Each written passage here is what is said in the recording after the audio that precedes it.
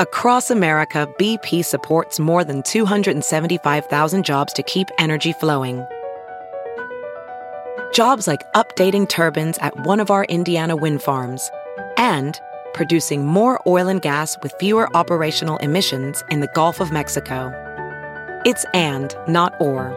See what doing both means for energy nationwide at bp.com/investing in America. As a professional welder, Shayna Ford uses Forge FX to practice over and over, which helps her improve her skills. The more muscle memory that you have, the smoother your weld is. Learn more at meta.com/metaverse impact. The following podcast is a Dear Media production. Hey guys, welcome back to We Met at Acme. Today is quite the debate. I have on author John Birger, and he wrote a book called Make Your Move and lots of other great books too. And we don't necessarily agree, and that's okay. And I feel like you like that. Like you like when we don't agree. So hopefully that will be entertaining to you guys. And I'm excited to hear your thoughts. Going to answer some of your questions before we get into it. Someone wanted some wedding updates. What can I tell you? We are still so behind. No band, no floral, no decor. We have a photographer. We have no makeup and hair yet. Maybe hair, potentially. We've got dresses of all kinds. And I'm starting to have doubts of like, should I be changing so many times? Like, do I want to be like taken away from my wedding to change? Like, so now I'm like, should I return one of the dresses? But I'm like, no, it's from a vintage store. And like, it's so special and unique. I am just all over the place with it. But we're having a meeting with our wedding planners this week. So gonna have more exciting updates for you soon, which is crazy and amazing. We're also still trying to figure out, do we want a full band? Do we want a DJ and like a few band pieces? These are decisions I never thought about before, but I'm really grateful that I get to make. It's funny, like I obviously have thought about just being like, oh, should we just like elope and save all this money? But just talking to other brides who have been really supportive of this experience, and, you know, they have shared their own. And I think that it's all worth it in the end. So hoping that that is true. Somebody wanted me to talk about how to get and satisfy cravings for intimacy while single and focusing on yourself. I don't think that you can't satisfy this while being single. I think that you can still go out on dates. You can have a friend with benefits. You can have intimacy in other ways. Like it doesn't have to be just romantic intimacy. You can have friendship intimacy. You can have, intimacy in your family, like not like sexual intimacy, obviously, but you can have intimacy with like your passion in life. Like you can get intimately involved with something that you really, really love. And I think it's so important to be able to have that, so that if you have that relationship with yourself, it doesn't really matter what else is around, and that you'd be fine without it. Like I know, and we actually had this debate with like a rabbi in an early episode. He was like, if you feel like you can be okay without your partner, they're like not the one for you.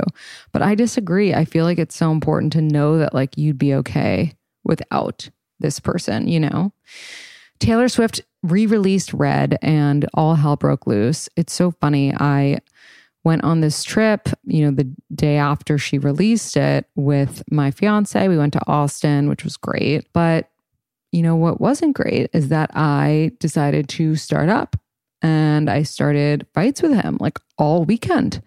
And I was like, I didn't know where this was coming from. And I'm telling you, it's not Taylor Swift's fault, but it was almost like I wanted to be in this like kind of emo mindset.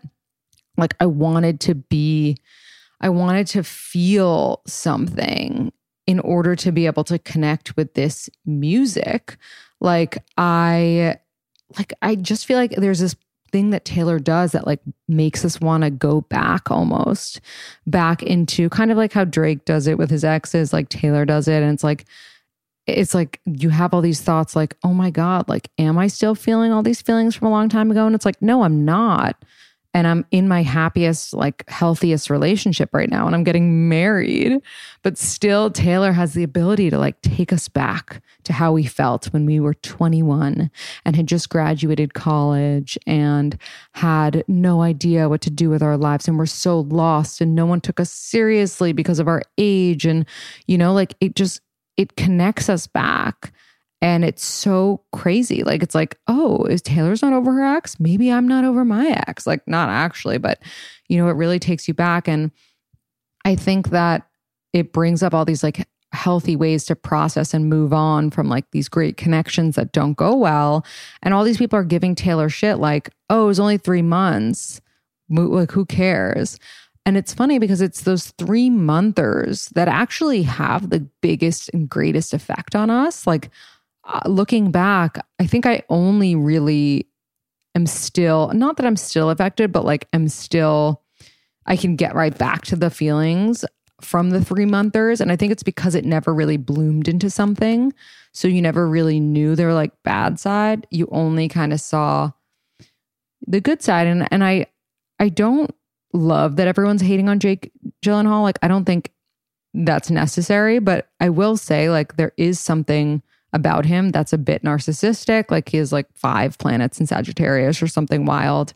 And I think we've all experienced this like love bombing this narcissist that we've dated. And we have a great IGTV on it if you want to check it out on our Insta. That's really helpful with a therapist. But I will say, like, it's the hardest when it goes really quickly and you feel like it's going to be this thing and you feel like this person has made up their mind about you and you're going to be with them forever. And then they kind of just like drop you like a hot pocket. Like, that is what really affects you for so long, I think, or at least affects me and affects Taylor, evidently. Someone said, how was Austin? Did you learn anything more about Steven on the trip? Why did you go? Great question. Other than me trying to start fights all weekend, Austin was really amazing. Like, I could see myself living there. We ran into so many friends of mine and of Steven's who like lived in New York and now live in Austin. Like, we didn't even know they had moved and are just having the best time. It's kind of like LA, but less vapid and just like really good energy. Everyone is so nice there. We got to visit my cousin who goes to UT and we got to eat barbecue. It was really, really nice. I don't know if I learned anything more about Steven. Like, I feel like I know him so well at this point and he knows me so well. But I did learn, like, relearn that like he lets me do my thing. And like, I went to this like Taylor Swift Berries class at 4 p.m. on a Sunday in the middle of our day. And like, he figured it out. He met up with an old work friend. Like, he really wants me to be able to have like the freedom to do what I want to do. And same with, I want that for him. But it's so funny. I did learn that he doesn't like to wait on lines. And so we didn't go to Franklin Barbecue. But then I found out after that you couldn't even have gone because they're only taking online orders. So I'm really happy I didn't make him do that because then I would have been in a lot of trouble if we went and it was closed. Somebody said, what is the best way to start IRL convos these days for guys and girls? We've talked about this a lot. I think it's always like, oh, like, how's it going? Like, hey, how are you? Like, just like straightforward. No one's going to be like dismissive if it's in person. If like when all else fails, do the like, oh, you look familiar. Like, figure that out. Okay. Someone said how to cope with guilty feelings about seeing multiple people in early dating. No reason to feel guilty. If they haven't made it official, that's it. Like, that's all you can really do, is date other people. And like, it's so funny. Someone asked me recently, they were like, oh, this guy asked me if I'm seeing other people. Like, what do I say? We've only been on a few dates. And I was like, be like, well, I'm single, like, you don't need to explain it more than that. And if they really want you to not be single, then they should ask you to be their girlfriend or boyfriend, whatever. Bachelorette party. What type and what is important to do? What's the most fun thing at a bachelorette party for me is that you're all together and you are having a good time and you don't overdo it. I think the worst thing at a bachelorette is when there's all these games and there's all these like regulations, like, oh, we need to go to this club and then we need to go to a day party and then we need to go to this. Like, no, like there should be, in my opinion, like one balls to the walls night where like you all go all out and have so much fun. And then like, you know, one night where you're chilling. Or if it's just a one night bachelorette, then you go hard that night and then you like have a really, you know, hungover or whatever breakfast the next morning and you all hang out. But I think there's something really nice about like all being together and not just like distracted by like a dinner or like a night out. Like for me, my bachelorette will like, obviously I will go out one night, but like the most fun times are going to be when we're all together, like in that hotel room, kind of like bonding and, you know, being vulnerable with one another. Someone said, reflect on your psychic reading from a while back. It's a nice segue from the astrology episode. Good call. So funny. I did have a psychic reading. I don't know if I believe in psychics. I believe in astrologers who have psychic abilities, but I didn't feel like the psychic was so spot on about a lot of things. Like the things that I aired were spot on. The things that I cut weren't. So I think it's interesting. I will say, I'll just like admit it now because it's a funny thing. The psychic told me that I would be over Steven like in a month. Like they were like, oh, you'll get over it. And we're engaged to be married 2 years later. So I don't know if I would believe psychics, especially when it comes to relationships. I think, you know, maybe they tell you what a little bit of what they think you want to hear and they're trying to read your read on things. And I don't know. I'm more into astrology and something that's kind of a little bit more grounded. What's your dynamic with your friend that set you and Steven up? Love that friend. She is a bridesmaid and we are very close. We're actually both sober and she's a part of the reason that I'm sober as well. And we met in college and have been close always. She has a young baby and he's super cute. And her and Steven are still friends as well. But I would say her and I are much closer than them. And that's the dynamic. Now I'm just going to answer one more question and then we'll go right into John. How feeling safe with your significant other differs from feeling bored?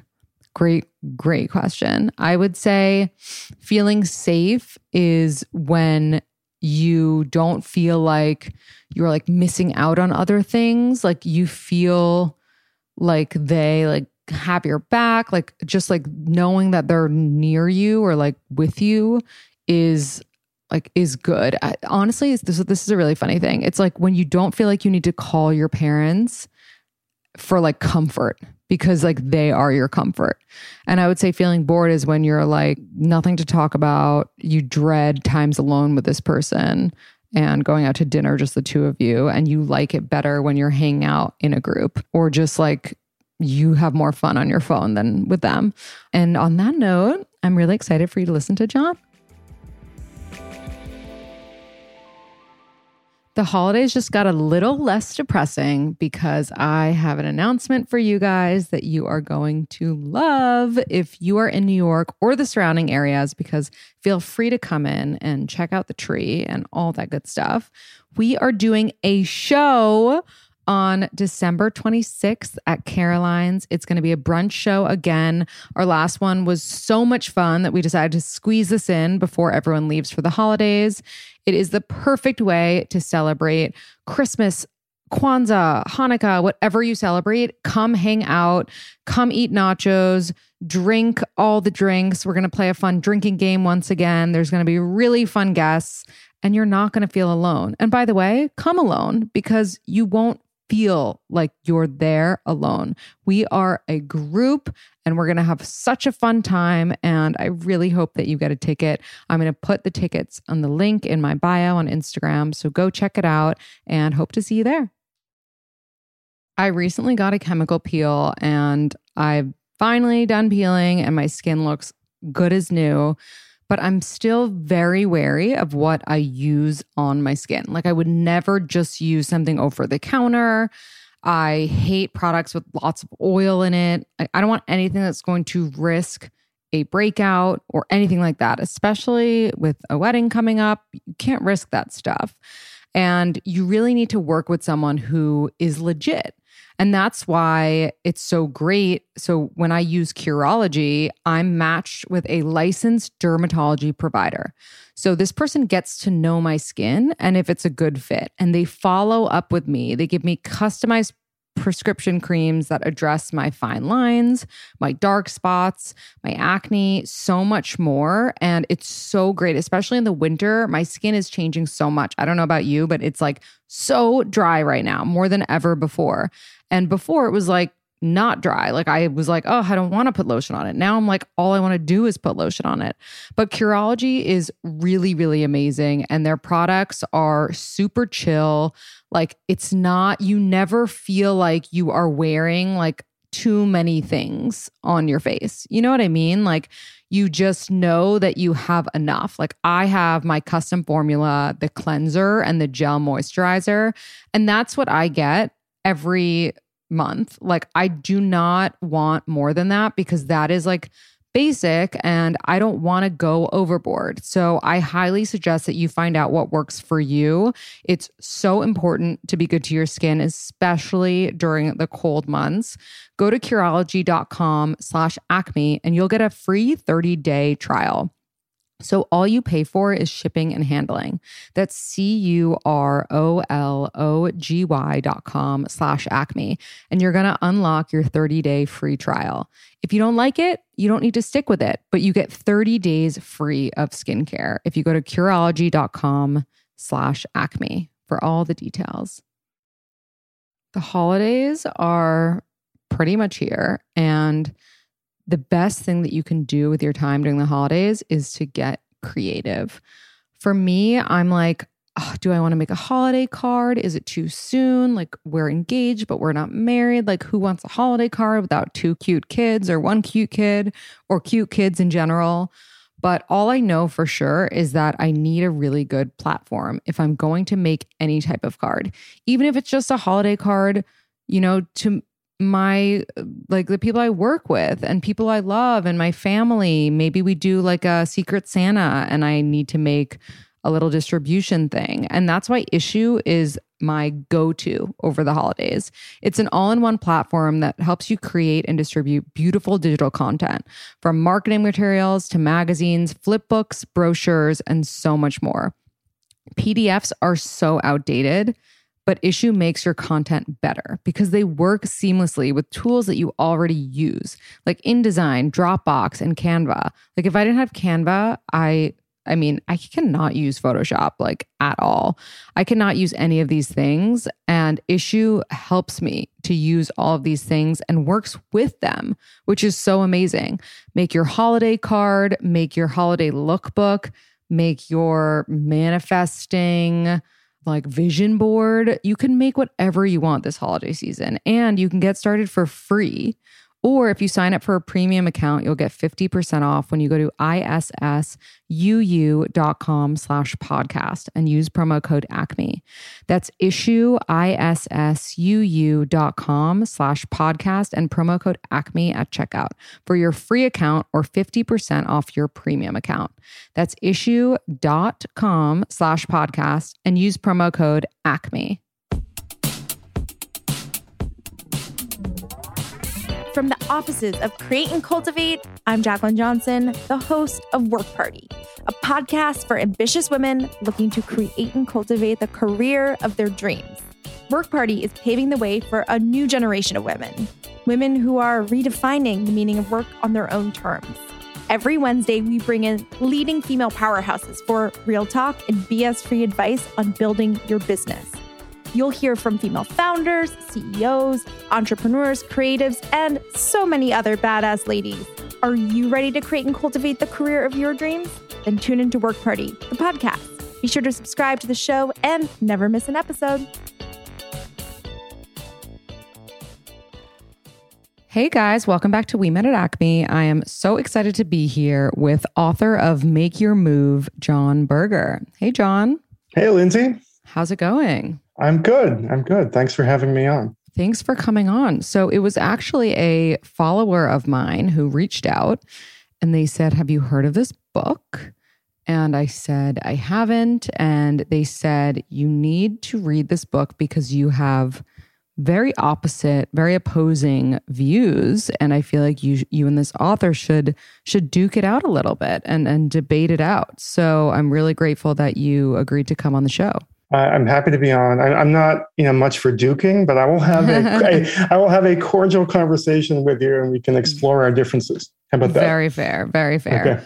So, John, just for a little background information, how old are you and where are you from? I got to the age where I forget my age. I'm 52. I live in New York. I'm originally from Boston. I was a Fortune magazine writer for many years before having kind of an odd midlife career change, and shifting into writing books about dating. Awesome. Very cool. And your book that I'm holding in my hands right now, it is called Make Your Move, The New Science of Dating and Why Women Are in Charge. What inspired you to write a book with this subject? So the inspiration for Make Your Move kind of came from my first book, Datanomics. Datanomics was really more pop science than a dating book or an advice book. It explored how lopsided sex ratios among college graduates were making life hard for young, single, hetero, kind of marriage-minded women. Right now in U.S. colleges, we have like 50% more women than men, enrolled.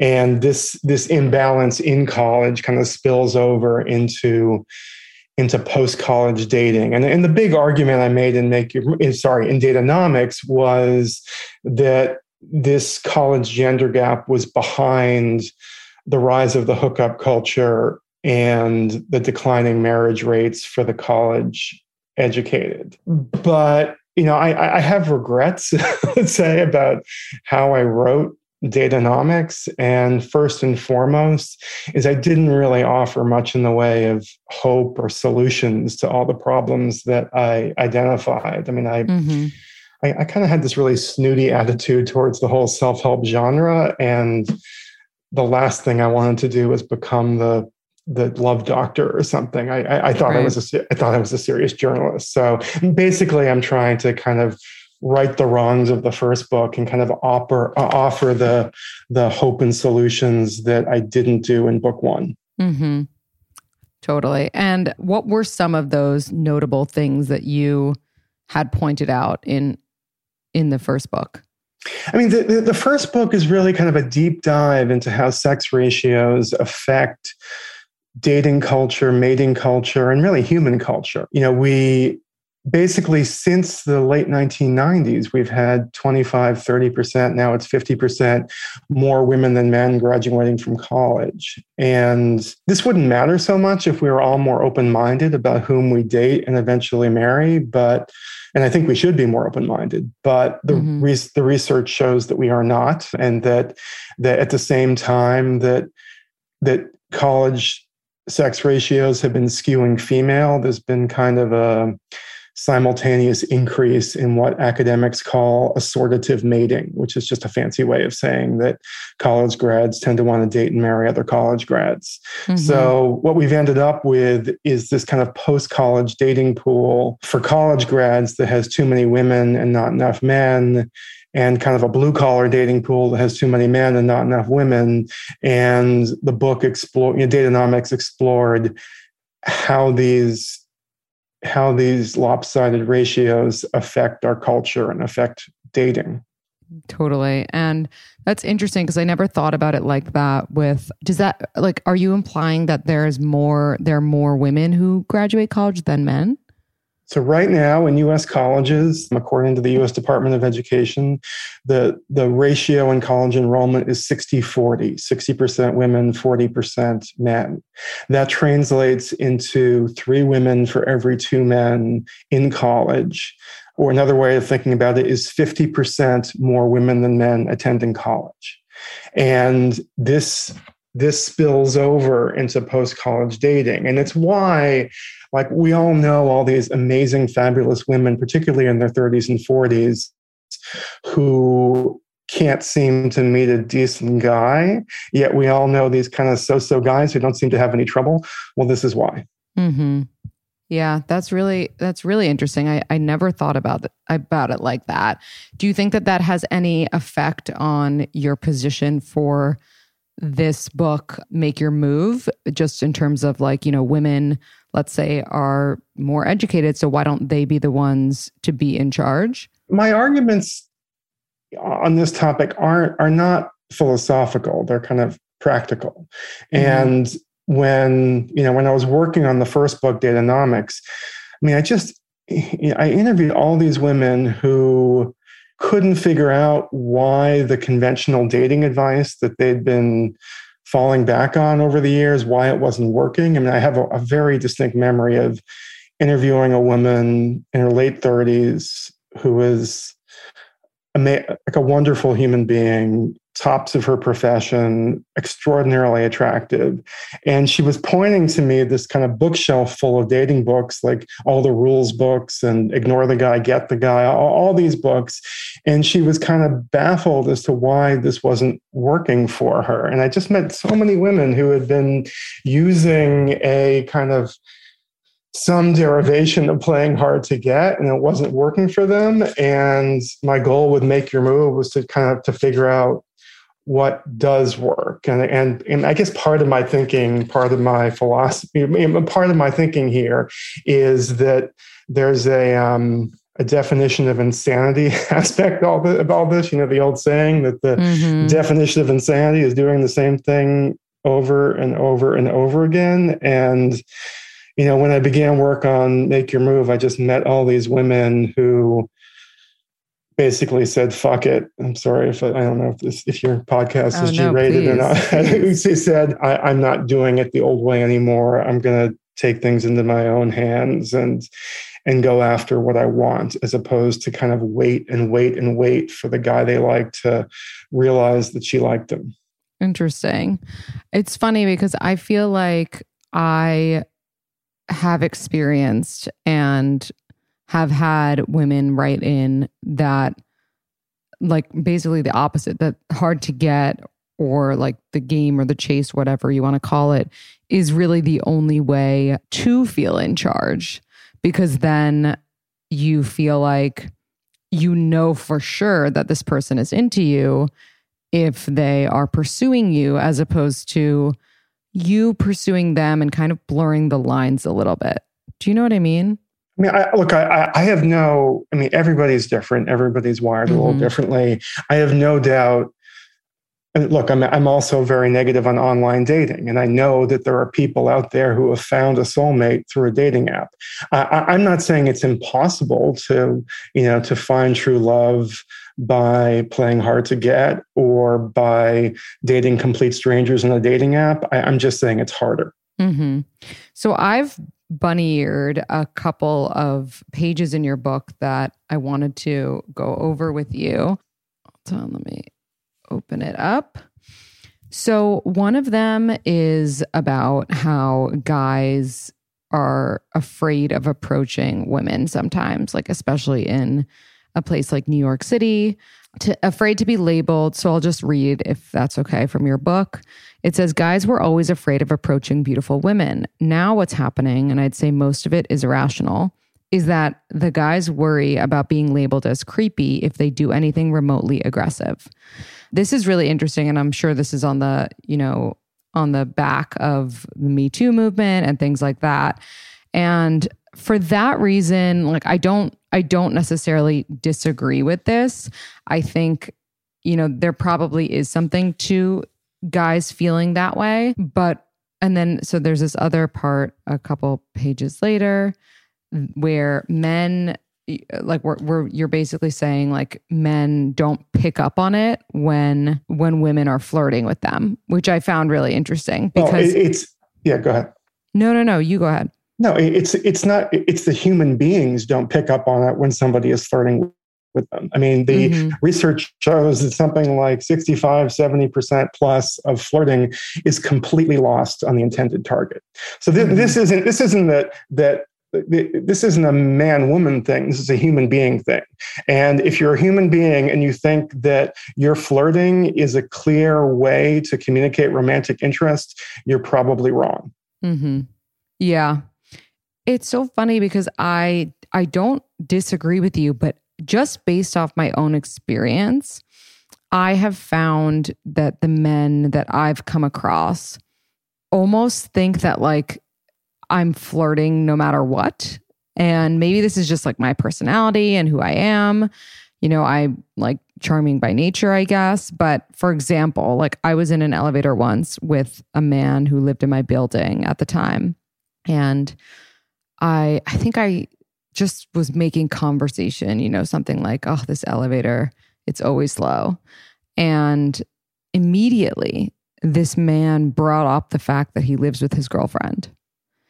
And I thought that was so interesting because it was like, he thought that, and maybe this is just because he had a girlfriend, he was more on the defense, but he immediately was like, you know, made a comment alluding to the fact that he lived with a girlfriend, which I thought was really interesting at the time. Yeah, I mean, I don't know. I mean, it could just be that he's weird. Like I mean, if you've read the book, you know that I try hard not to like draw big conclusions from individual experiences. I mean, dating books are not cookbooks. I mean, Harry Styles might have the world's best eggplant parm recipe, and he could publish it, and there's a pretty good chance that you and I, if the instructions are clear, that we could kind of duplicate his eggplant parm recipe.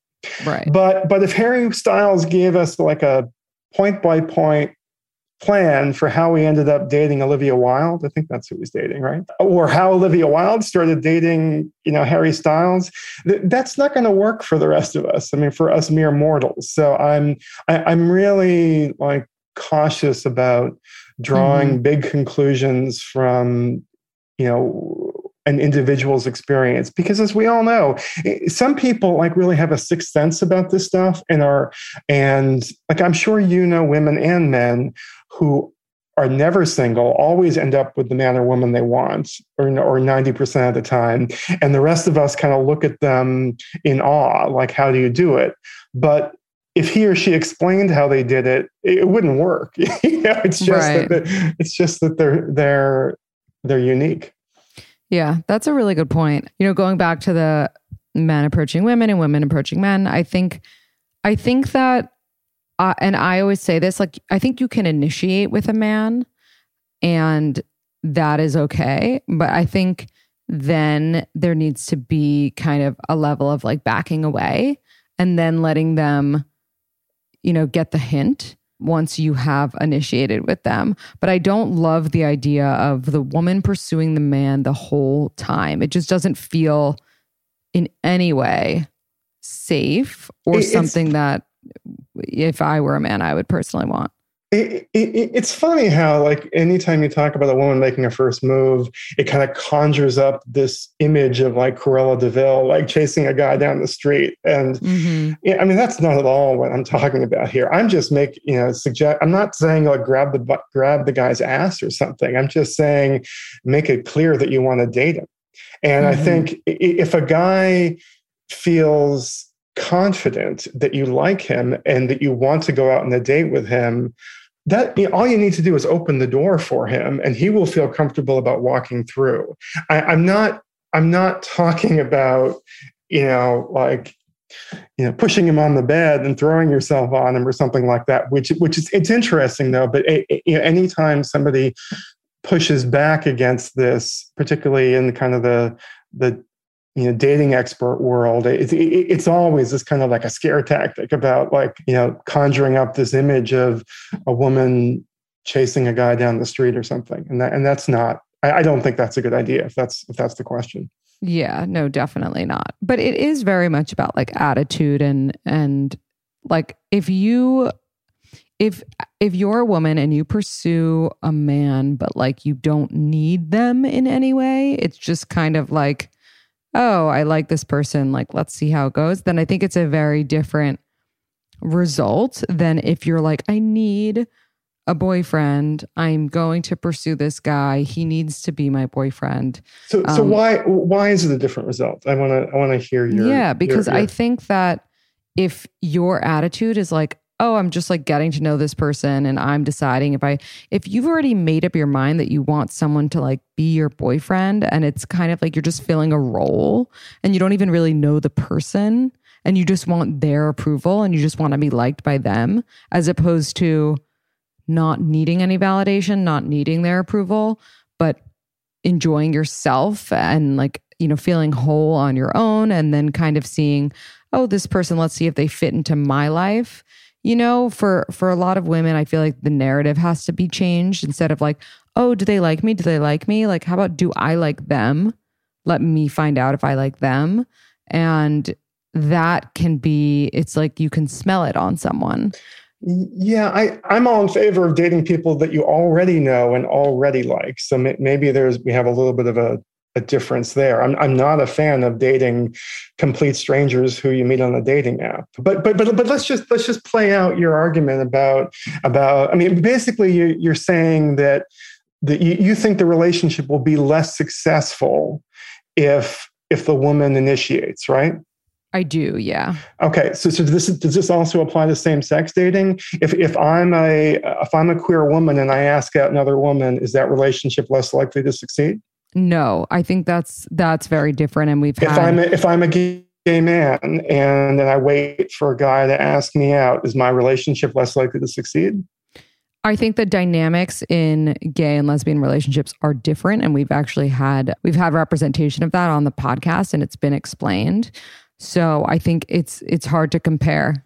There's a Hollywood screenwriter or comedian, Quinn Marcus, who's I've been working with on a project, and you know, we were talking about how these kind of like junk science gender roles end up fucking up dating. And she told me the story about how she had been sleeping in the same bed with her college girlfriend for a month before one of them worked up the guts to kiss the other one.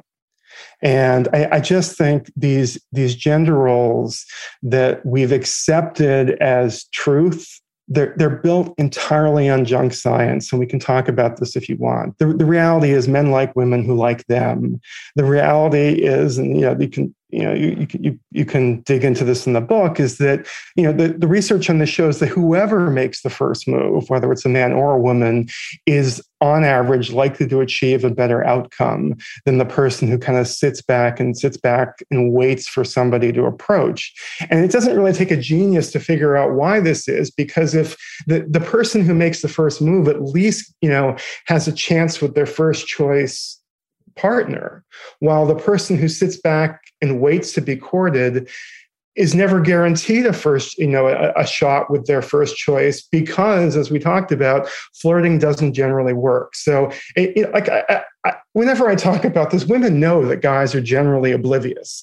Guys don't know when a woman is interested in them. And I just hate the idea of these incredible relationships that never came to fruition just because they were kind of ships passing in the night and no one knew that the other one liked each other. Yeah. I mean, I will disagree with that. And what I will say is that women in my scenario that I'm explaining, like, they're not just sitting around letting themselves be chosen. I think nowadays that's like next to impossible, because you discuss these things. So for example, I just set up a girlfriend of mine, and I set her up with a really wonderful guy, and a guy that she is really excited about. But I set her up, she knows who this person is. So it's not like she's just sitting there being chosen. She technically kind of chose him, right? Because she said to me that she's interested in this setup. And he did all of the pursuing. He was the one that messaged her. He asked her out on a date. He asked her out on a second date, et cetera, et cetera. So she chose him too, but he just did the pursuit.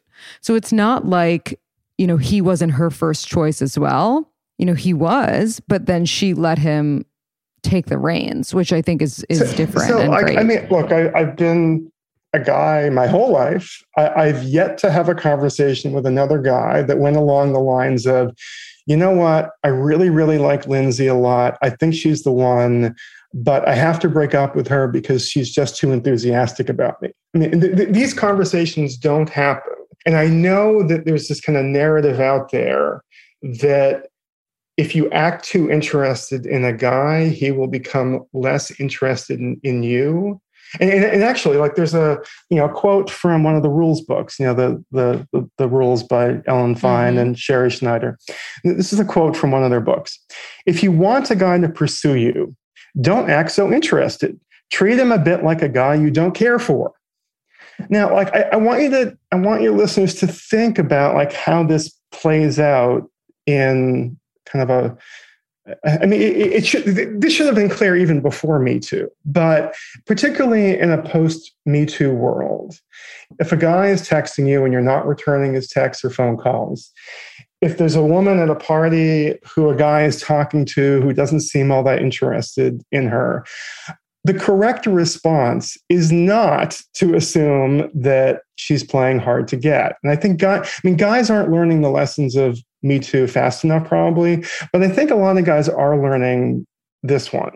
And in the book, there's I interview Francesca Hoagie, who's a dating coach out in LA.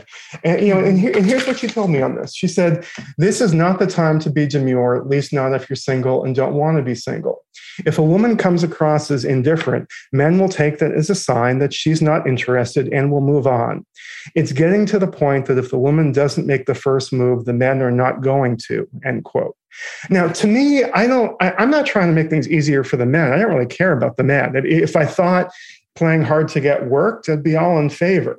And I actually think this cultural change we're talking about is a good thing. I don't like I'm sure you've had experiences in the elevator that were different from, maybe less pleasant than the one you mentioned earlier, in which a guy thought the mere fact that you were making small talk with them meant that you wanted to sleep with them. And I think it's good that we're moving away from that kind of a world. But I think it's kind of silliness to think like that all the things that work for every other aspect of human life. Like if you want a job, you don't wait for the company to find you. If you need knee surgery, you don't wait for the surgeon to come, call you or invite you to their office. And in Make Your Move, if you read the book, I mean, there are just all these amazing, fabulous love stories that I tell about women who ended up with their soulmates because they took initiative. And they were taking initiative with guys who always liked them, but had no idea that she liked him back. Mm-hmm. I was thinking about what to get my bridesmaids for when I asked them to be my bridesmaids. And I was like, what will they love that is different and unique? And everyone loves it. And obviously I was like, oh, Mejuri is the only way to go. Mejuri makes fine jewelry for every day. So everybody loves it. And I even have a bridesman. Is that what they call it? I don't know. But he's amazing. And he likes jewelry too. And it's so perfect because they have everything that you could ever want. But for me, I was like, oh, I want to get them zodiac stuff. So Libra ring or Aries necklace or Aries bracelet. And it's all great. And you can keep them on, you can shower with them. You don't have to keep taking them on and off. I personally love their 14 karat solid gold stuff. I'm a huge gold person when it comes to jewelry. And I just feel like it dresses everything up. And it's really good quality. Your fingers aren't going to turn another color like they might have with other stuff. And they also have amazing gifts for the holiday.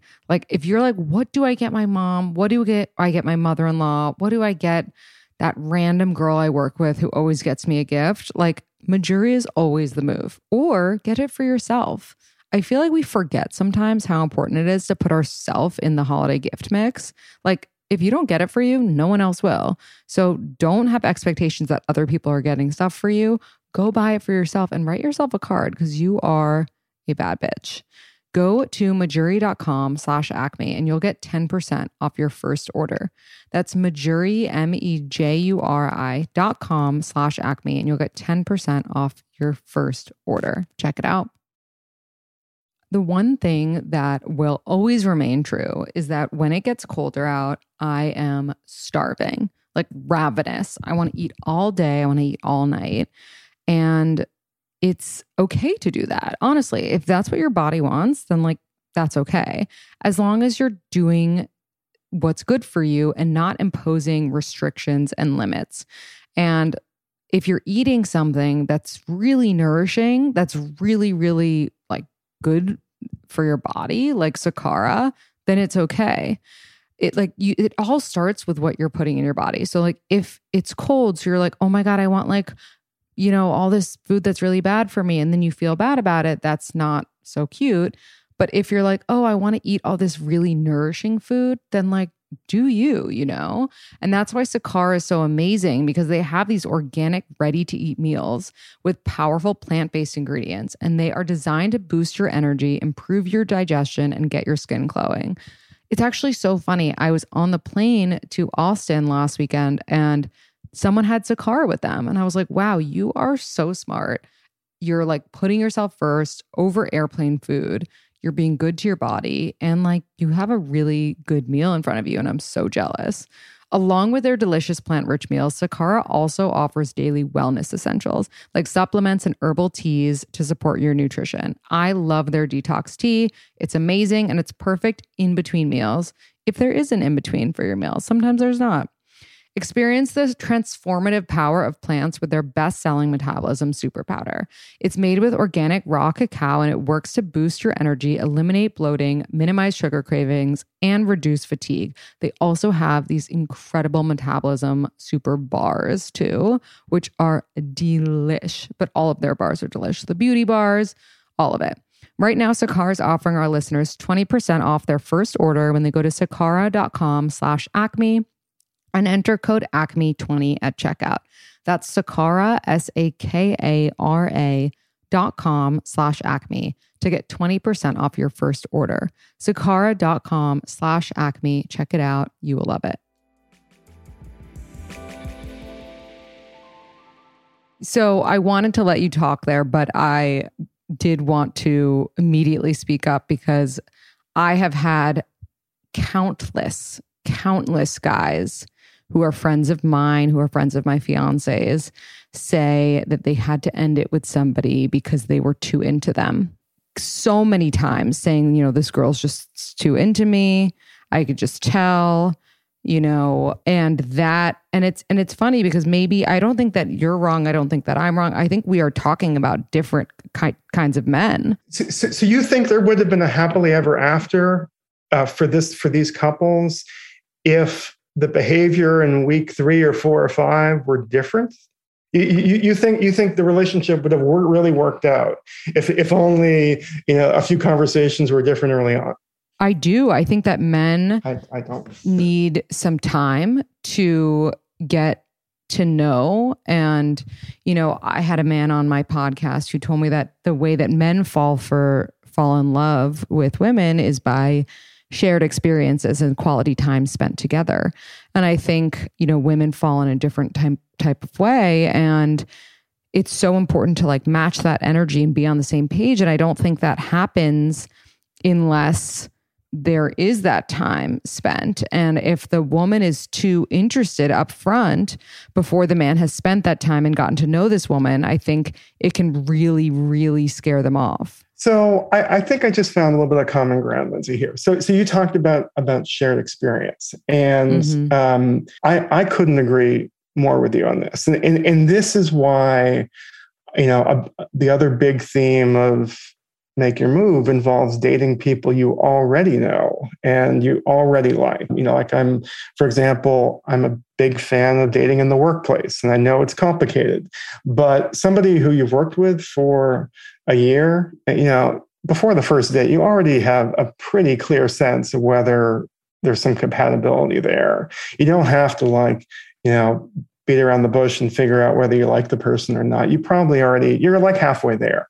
And I kind of, one of my big arguments is I don't like the idea of blind dates with complete strangers, which is what online dating is generally. I like the idea of dating people who you kind of know organically, who maybe you met in your running club or the dog park or at work or at church or in another house of worship. Because the research shows that relationships formed that way are much more likely to succeed than people who meet as strangers.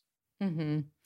I definitely agree with what you're saying. And I actually agree that, people are always asking me, should I date my coworker? Absolutely. Why not? As long as they're not married, I don't see why not. It either works out and it's the happily ever after, or it doesn't, and you sit in a different section of the office. I don't think that there's anything wrong with that. I think a lot of what I read in your book, I do really agree with. I will say, so I am a big advocate for dating apps, but you're not wrong that it is harder to get to know a stranger. It is harder to proudly say, we met on Hinge, at our wedding and whatnot, and to my grandma and, something like that, I think there is a lot more stake in meeting in person or being set up or meeting organically like that. There's just,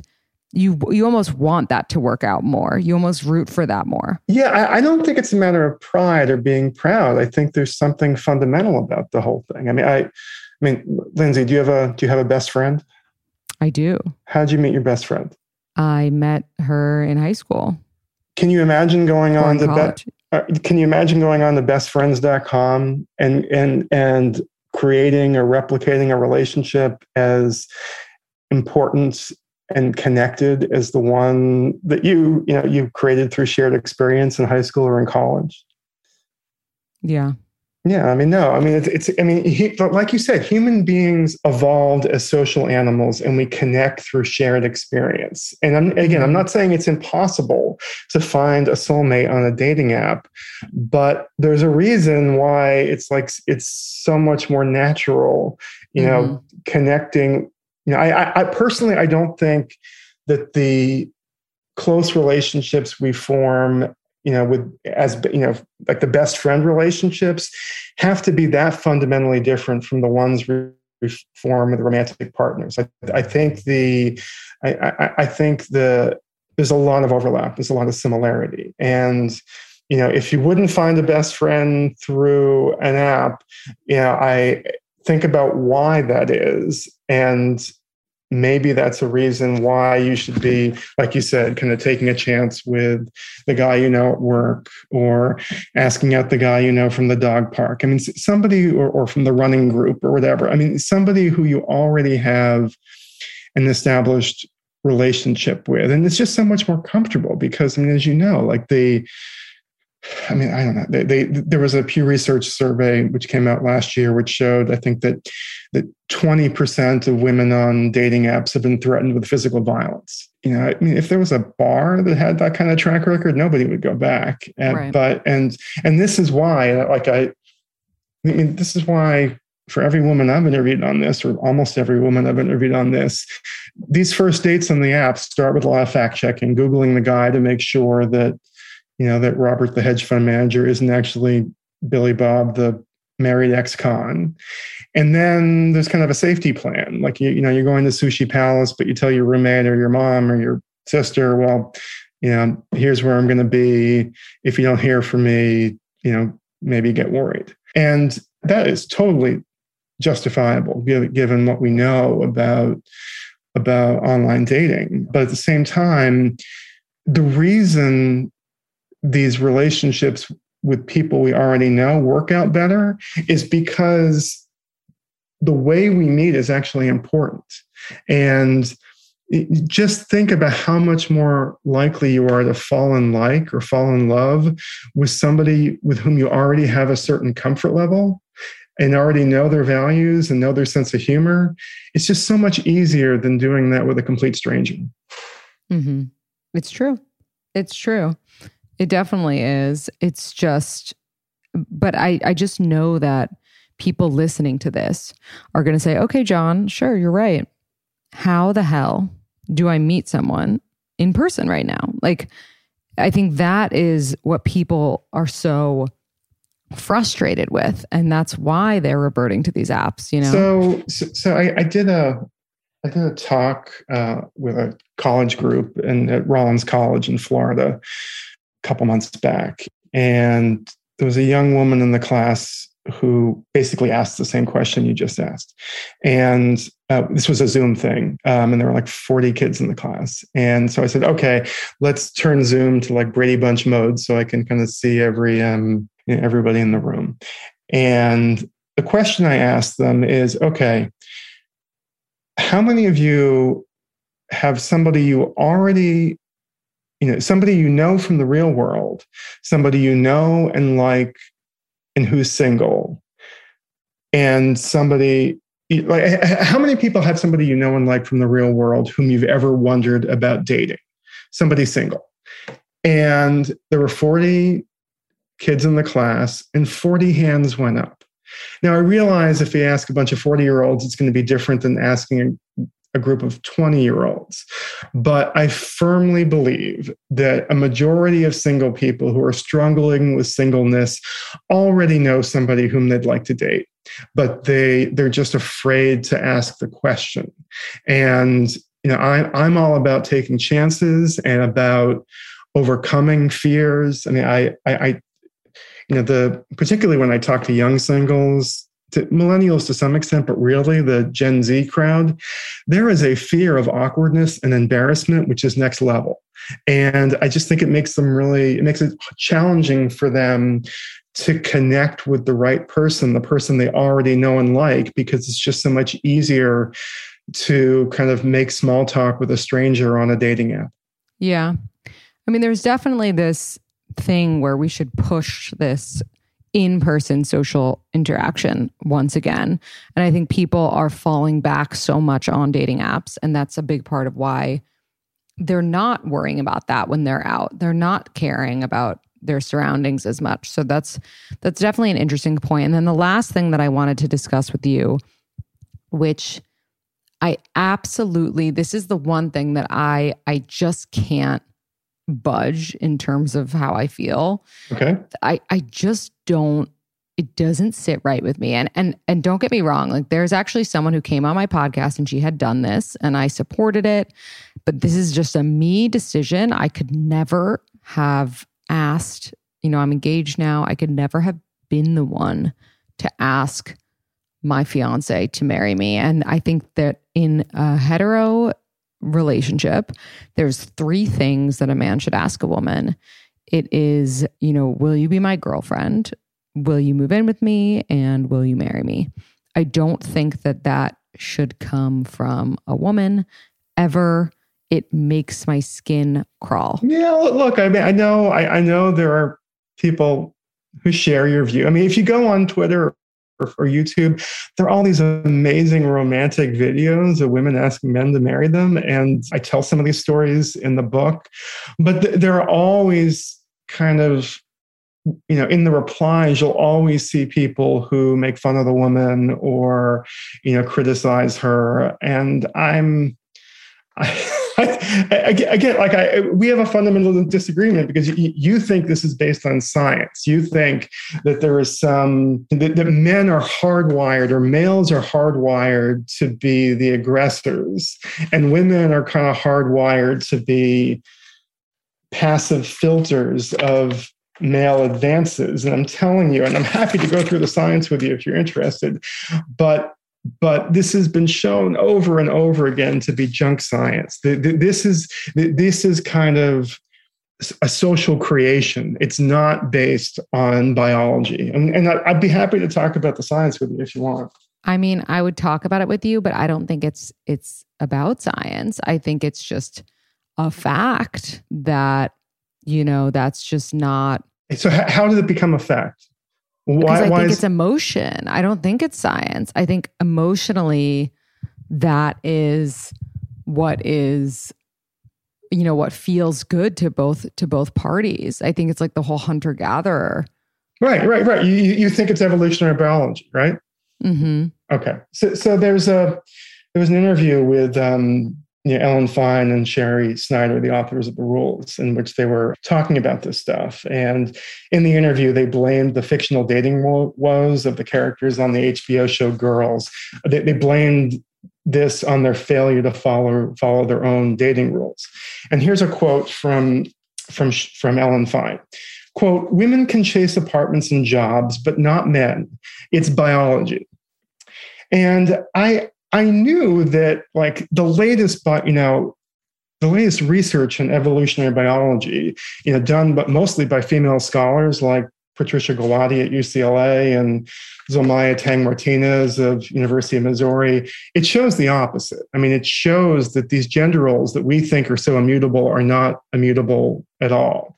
But I kind of got interested in like where this idea came from, that that this is just the way it is, that men are one way and women are the other. And what is this biology, this science that the rules authors are referring to? And let me just say, if your listeners are interested in a really deep dive on this topic, there's a book I cannot recommend highly enough. It's Inferior by Angela Saini, who's a science writer in London. But anyway, I was curious where Fine and Schneider came up with this. And it turns out that this idea that it's immutable and that men have to be one way and women have to be another, it originates with an evolutionary biologist named Robert Trivers.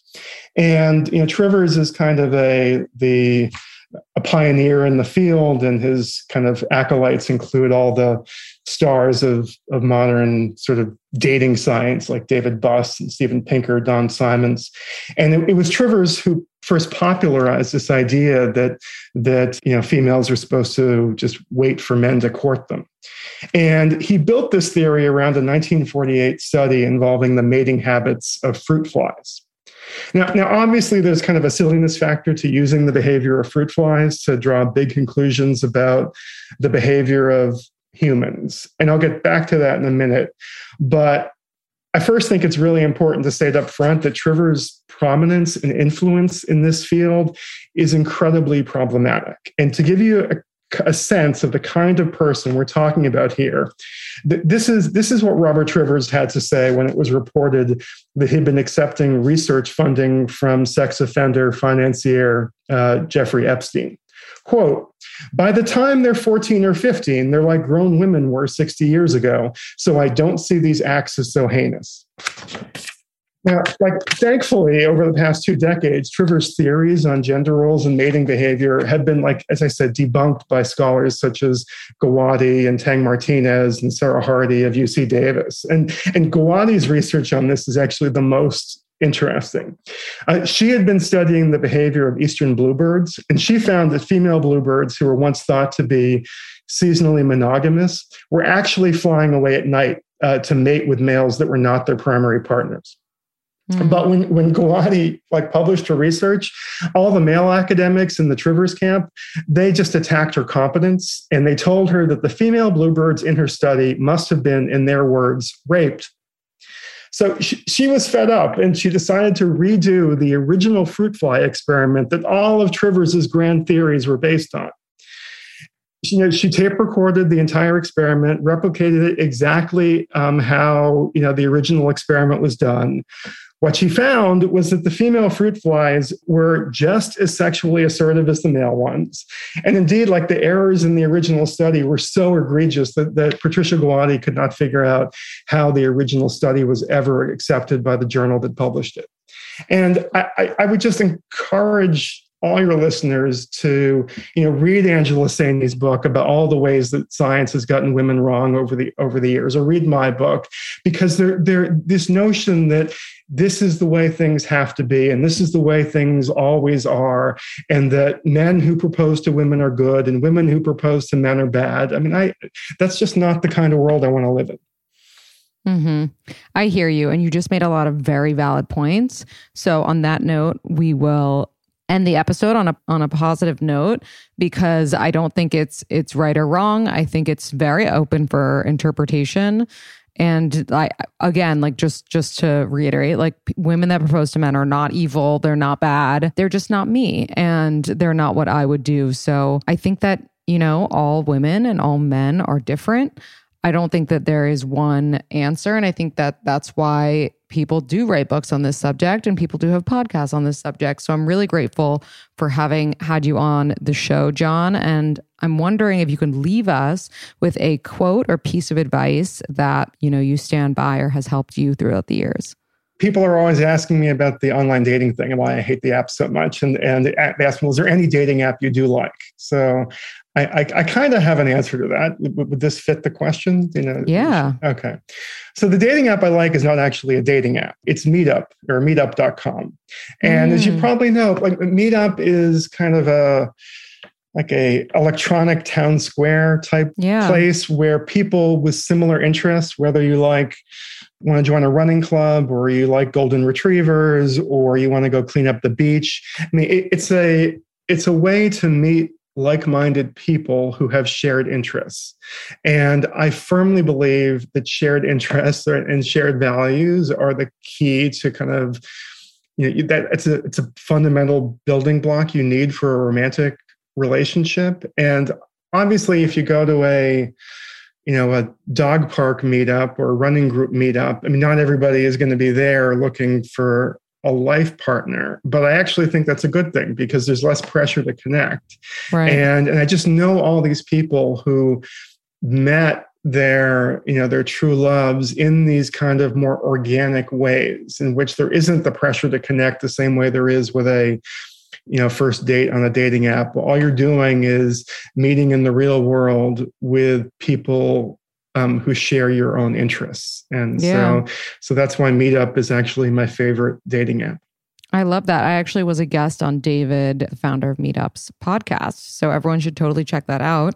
And John, where can everybody read your book and follow you if you're on social media? I mean, you can buy the book pretty much anywhere, Amazon, BarnesandNoble.com, all the indie, bookseller websites. My website is johnberger.com, JONBIRGER.com. I'm John Birger1 on Twitter. Unfortunately, it's a little different on Instagram. I'm John_Birger1 on Instagram. That was clearly a mess up on my part. And I guess the other thing I'll mention is that if you're interested, if you have a book club that's interested in reading or book group that's interested in reading Make Your Move, or for that matter, Datanomics, I do these kind of, book club Zooms or book club, kind of online Q&As. And I've partnered with a company called bookyaya.com, and you can set that up on the Bookyaya website. Awesome. Cool. Thank you so much, John, for your time, and really loved having you on. Great. Thanks, Lindsay.